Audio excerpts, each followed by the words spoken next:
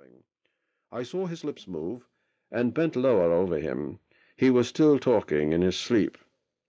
"Light grey eyes," he murmured, "and a droop in the left eyelid.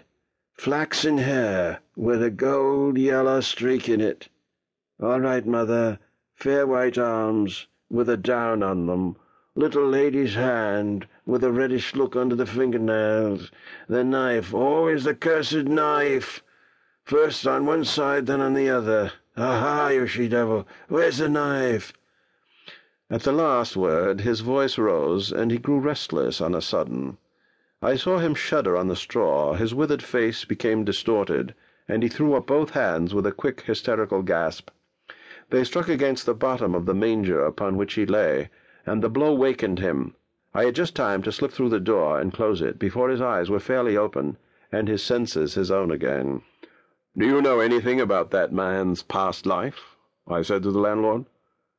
"Yes, sir, I know pretty well all about it," was the answer. "And an uncommon queer story it is. Most people don't believe it. It's true, though, for all that. Why, just look at him," continued the landlord, opening the stable door again.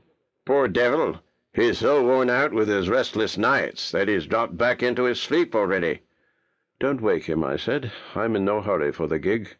Wait till the other man comes back from his errand, and in the meantime suppose I have some lunch and a bottle of sherry, and suppose you come and help me to get through it." The heart of mine host, as I had anticipated, warmed to me over his own wine. He soon became communicative on the subject of the man asleep in the stable, and by little and little I drew the whole story out of him. Extravagant and incredible as the events must appear to everybody, they are related here just as I heard them, and just as they happened. 2. Some years ago there lived in the suburbs of a large seaport town on the west coast of England a man in humble circumstances by name Isaac Scatcherd. His means of subsistence were derived from any employment he could get as an ostler, and occasionally, when times went well with him, from temporary engagements in service as stable helper in private houses. Though a faithful, steady, and honest man, he got on badly in his calling. His ill luck was proverbial among his neighbours.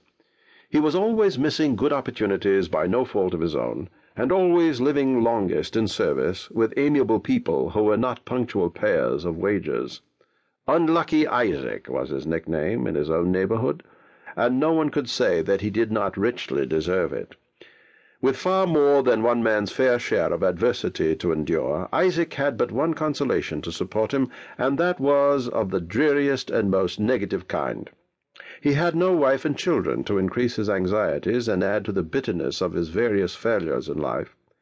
It may have been from mere insensibility, or it may have been from generous unwillingness to involve another in his own unlucky destiny, but the fact undoubtedly was that he had arrived at the middle term of life without marrying, and what is much more remarkable, without once exposing himself from 18 to 38 to the genial imputation of ever having had a sweetheart.